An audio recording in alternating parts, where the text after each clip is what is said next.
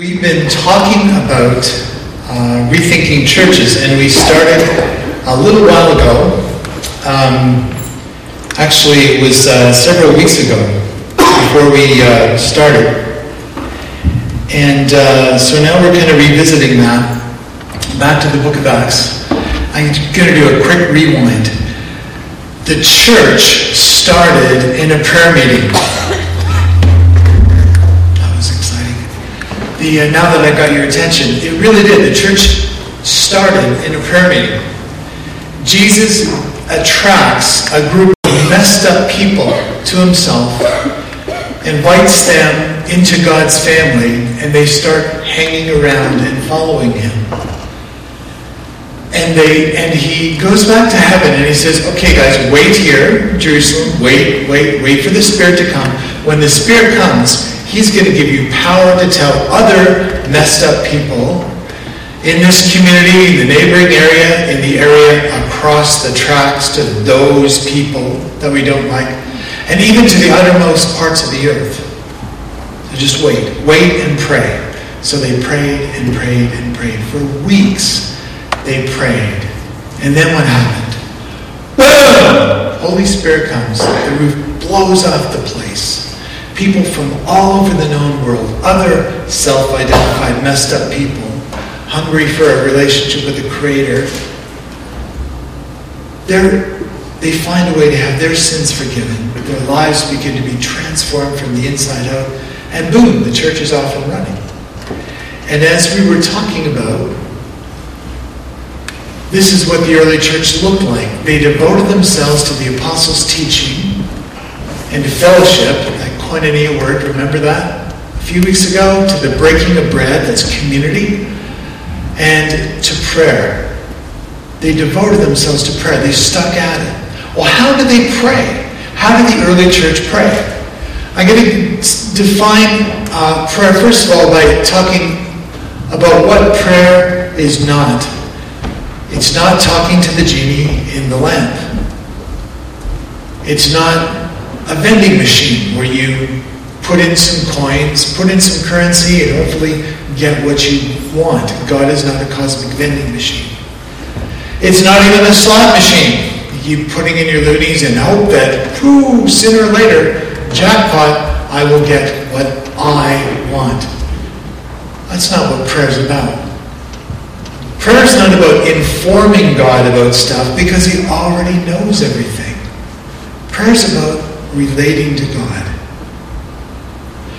I have to come to prayer listing a grocery list of stuff for God to do. It's kind of like not quite like a honey-do list, but it's a to-do list. Say, God, we need all these things. I've got all these requests. And it's legitimate to bring a request to God. That's legitimate, even though he already knows about them.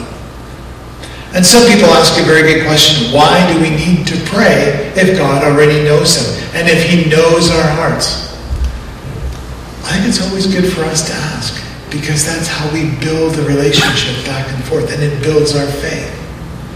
Now, sometimes we pray out loud. Sometimes we pray with our eyes closed. That's not always advisable if you're walking or texting or doing other things. I'll tell you a story another time about my experience with that. But we can pray in all kinds of ways. Kim mentioned she was kneeling. Sometimes we kneel. I always thought it would be cool that one of those churches with kneelers, although some of us with bad joints, that would be a hindrance. But there's something about a posture. Sometimes people pray literally lying down, prostrate on the floor. Or you can pray walking around. You can pray anywhere you want. But it's not about informing God and telling God, did you know this? Were you aware? Hello? He already knew that. But it's about us relating to God. And actually prayer, this isn't often taught, but prayer is it's a two-way thing. It's a two-way conversation. That's what it's meant to be. Do you have any one-way conversations or one-way relationships in your life? Friends who come and tell you everything about themselves in 45 minutes and do not ask you one single question about yourself. Ick.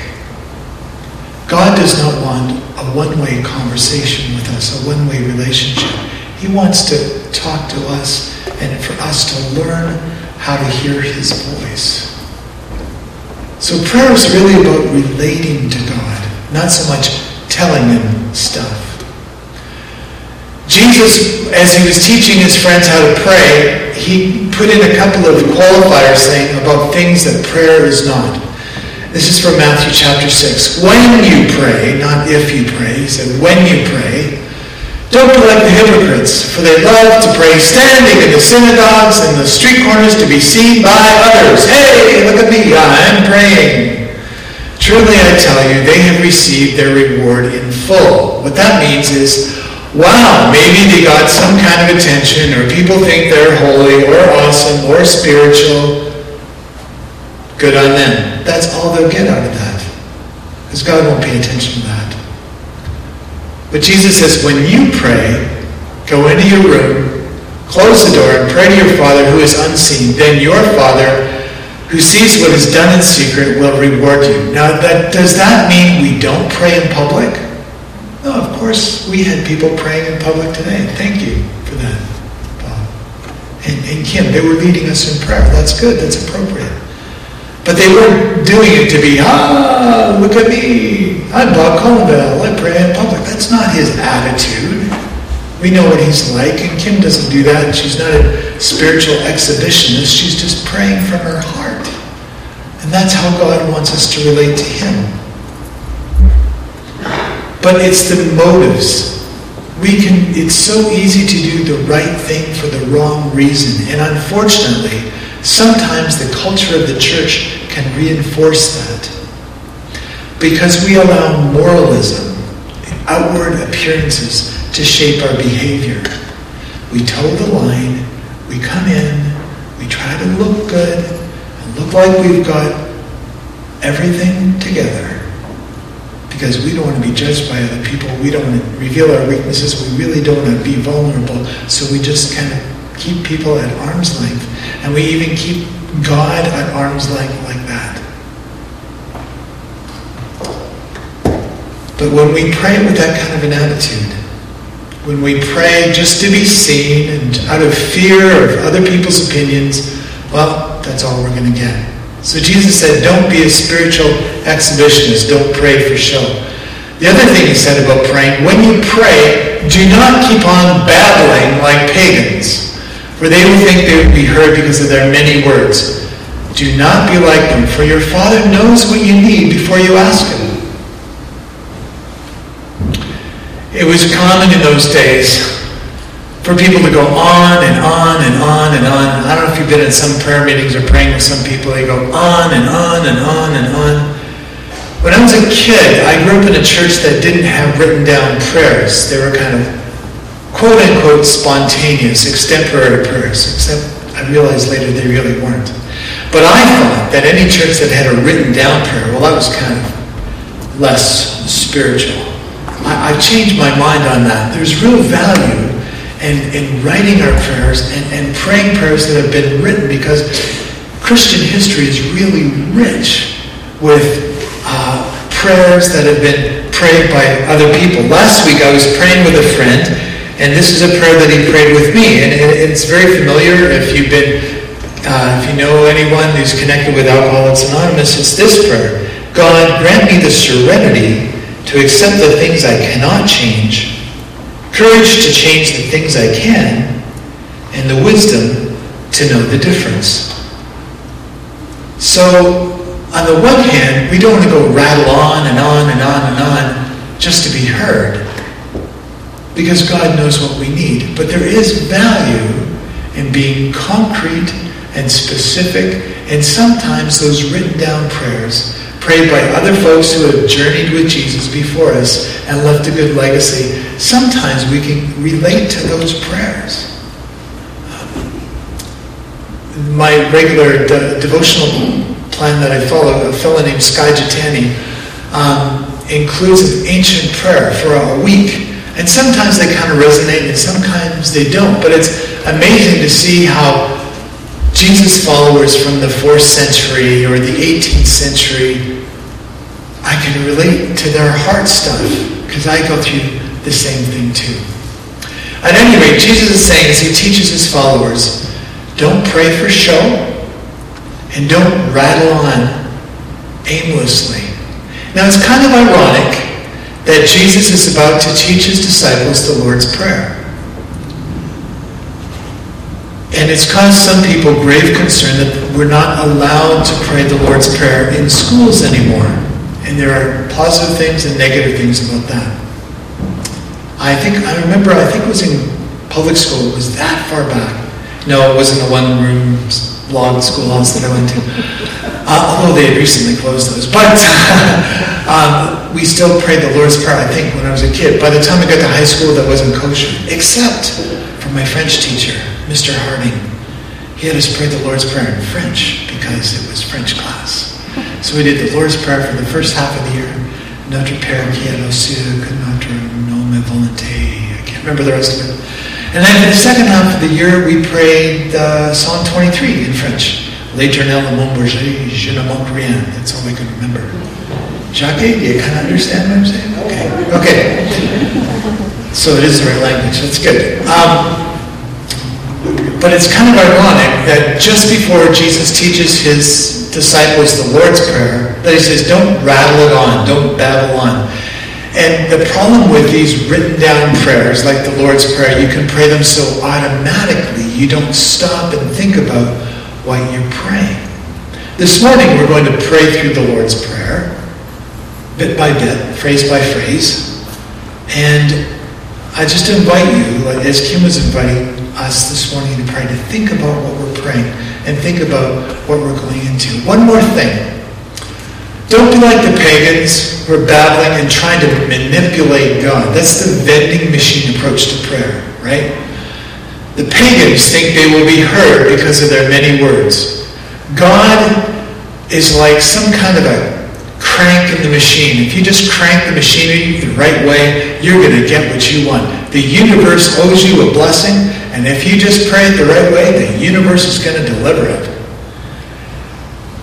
Probably I sound like I've been watching too much late night TV or going to those wrong websites online. You know, that's not true, because God is not someone to be manipulated. He's not a thing or a machine. In fact, Jesus says, your Father, your Papa, your Abba, knows what you need before you ask him. Wait a minute. God knows what we need before we ask him. So, hello, what's the hold up here? I think he's waiting for us to ask. It's not because he has a weak ego, or he's insecure, or he's manipulative. He wants a relationship with us. As our Creator, he created us to be in relationship with him. And when we keep him at arm's length, it's not much of a relationship, right? So this is how Jesus taught his friends to pray.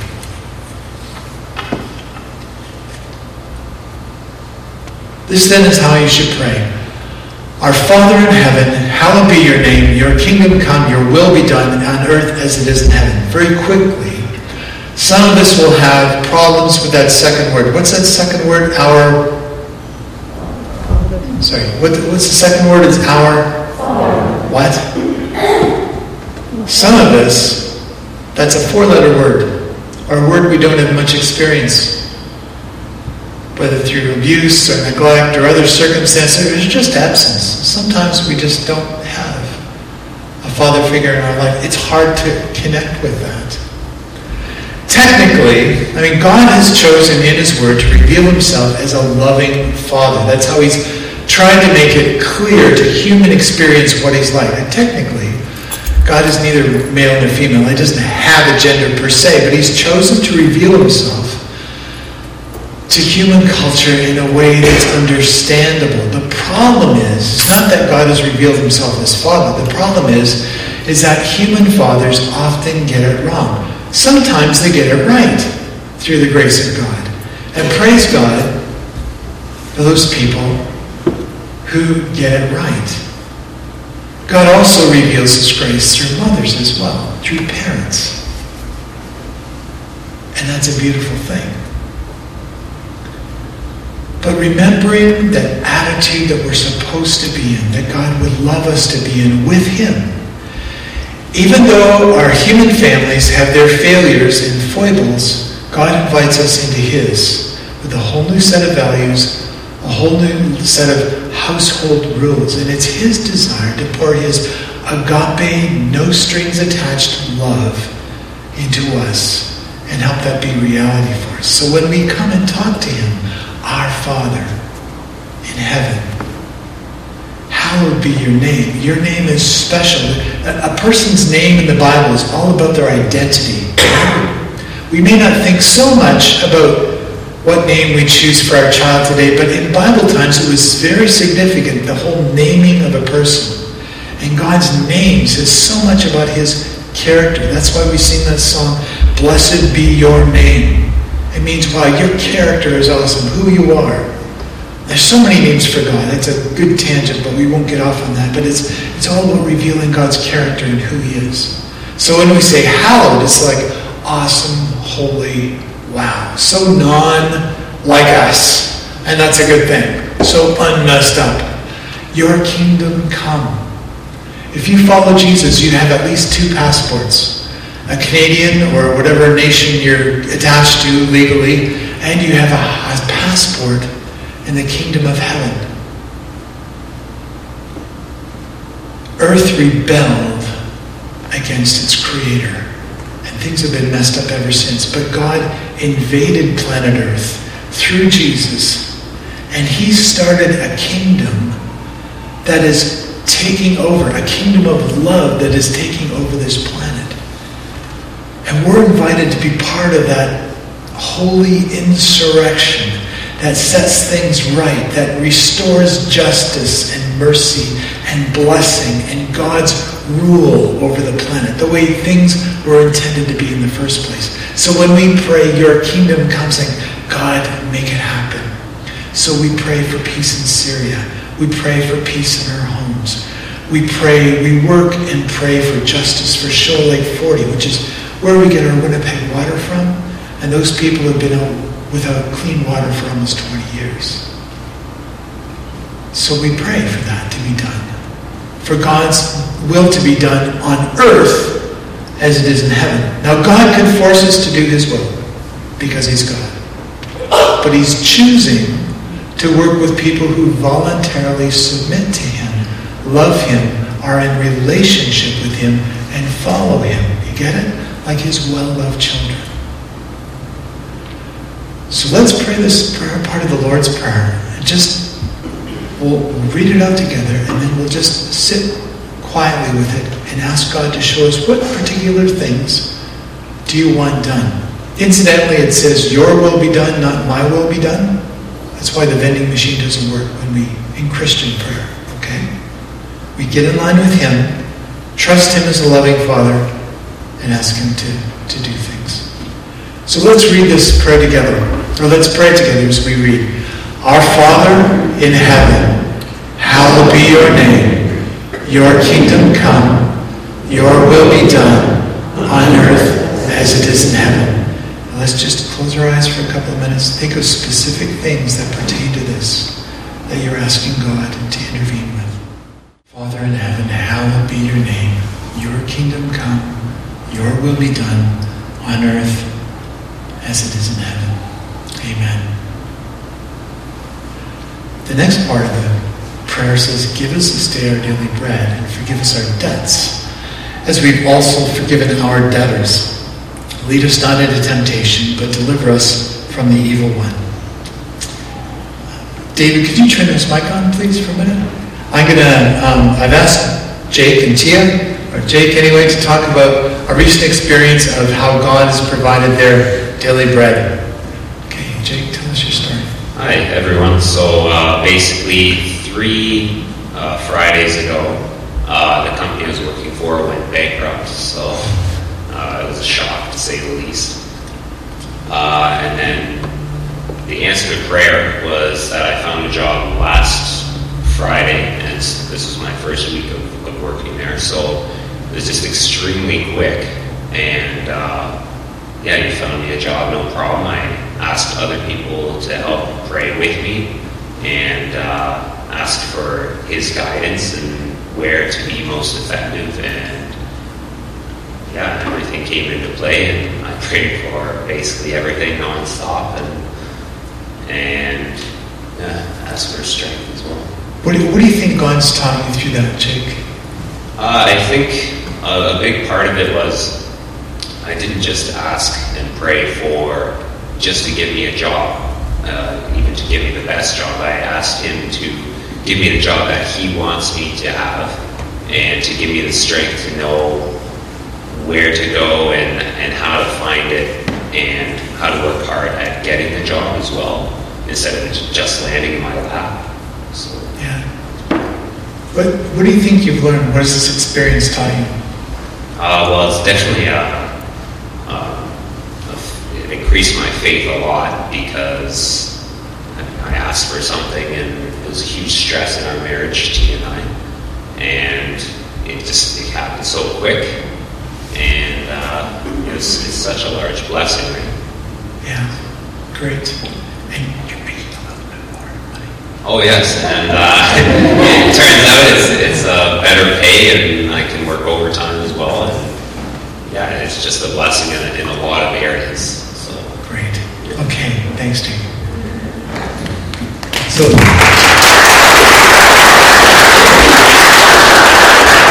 my sense is that you're kind of giving God a hand in that, because when Jake first called me, I felt like, oh man, like a 2x4 hit me in the head.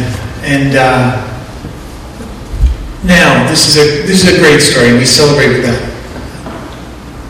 We don't always get answers as quickly as that, or as quickly as we like. And sometimes God's timing, his scheduling, can be agonizingly slow, and we're wondering, come on. But I think it's significant that Jake has said, God, give me the job that you want me to have. That's key. So when we pray, give us this day our daily bread, that's what he means. Forgive us our debts as we have forgiven our debtors. God can't forgive us unless we forgive the people that we're holding stuff against. Lead us not into temptation, but deliver us from the evil one. It's just asking for spiritual protection, right? Spiritual protection. It doesn't, if you have an eating problem, and you hang out in the junk food aisle and say, Lord, lead me not into temptation. There's a bit of a disconnect there, right? It's better to say, as you walk past the aisle with all the chips and goodies and snacks, saying, God, take me into the produce aisle and help me to find something good to eat. Like, that's the way we kind of walk that out. But that's the intent behind this. So let's pray the second half of the prayer together. Give us today our daily bread, and forgive us our debts, as we also have forgiven our debtors. Lead us not into temptation, but deliver us from the evil one. Just take a couple of minutes and pray these prayers. Personalize them. Give us today our daily bread, and forgive us our debts, as we also have forgiven our debtors. And lead us not into temptation, and deliver us from the evil one. So prayer is not about informing God. Prayer is about relating to God as a loving Father. Let me give you one more, just want to give you one more prayer tip. We could talk about praying a lot. It's just a couple more minutes. I just want to give you a suggestion for how we can implement prayer in our everyday lives. It says in the New Testament that we're supposed to pray without ceasing. Okay, how do you do that when you're driving, theoretically with your eyes open, or, texting, walking along the sidewalk? How do we pray without ceasing? How do we develop that kind of attitude? A friend of mine has been teaching me about an ancient prayer method that early Christians used to pray. Christians through history. And I realize now I prayed this when I was sick several years ago in the hospital. When I was in the hospital, I used to recite the first line of Psalm 23 in English to myself. God, my shepherd, the Lord is my shepherd, I don't need a thing. The Lord is my shepherd, I don't need a thing. And I used to pray that in the middle of the night when I was fussing and fretting and stewing. Well, it reminds me I need to do that more often when I fuss and fret in the middle of the night when I can't sleep. The Lord's my shepherd, I don't need a thing. What some Christians do is they call it a breathing prayer. You can almost breathe it in and breathe it out. This is not meditation. This is not transcendental meditation where you get some random word from a foreign language and repeat it until you go numb in your head and any thought lands in your brain. It's meditating, it's chewing, digesting the Word of God and taking it into your spirit. So if we pray, God my shepherd, the Lord is my shepherd, I don't need a thing. It kind of naturally rises and falls on your breath. The Lord is my shepherd, I don't need a thing. Or you can pray, Lord Jesus Christ, have mercy on me. That's one of my favorite prayers. Lord, have mercy. I know I say it jokingly, but I really mean it. There are times when I really mean it, when I say, Lord, have mercy. We can pray this in different ways, but I think that's one of the ways we can pray without ceasing. If you're cutting the grass or out for a walk or doing something kind of routinely, give it a try. Lord Jesus Christ, have mercy on me. Or God will show you some other phrase. And I think it'll soak into our spirits and help us make aware of being with God. Because prayer isn't about telling God stuff. It's about relating to Him. Because He wants to speak to us.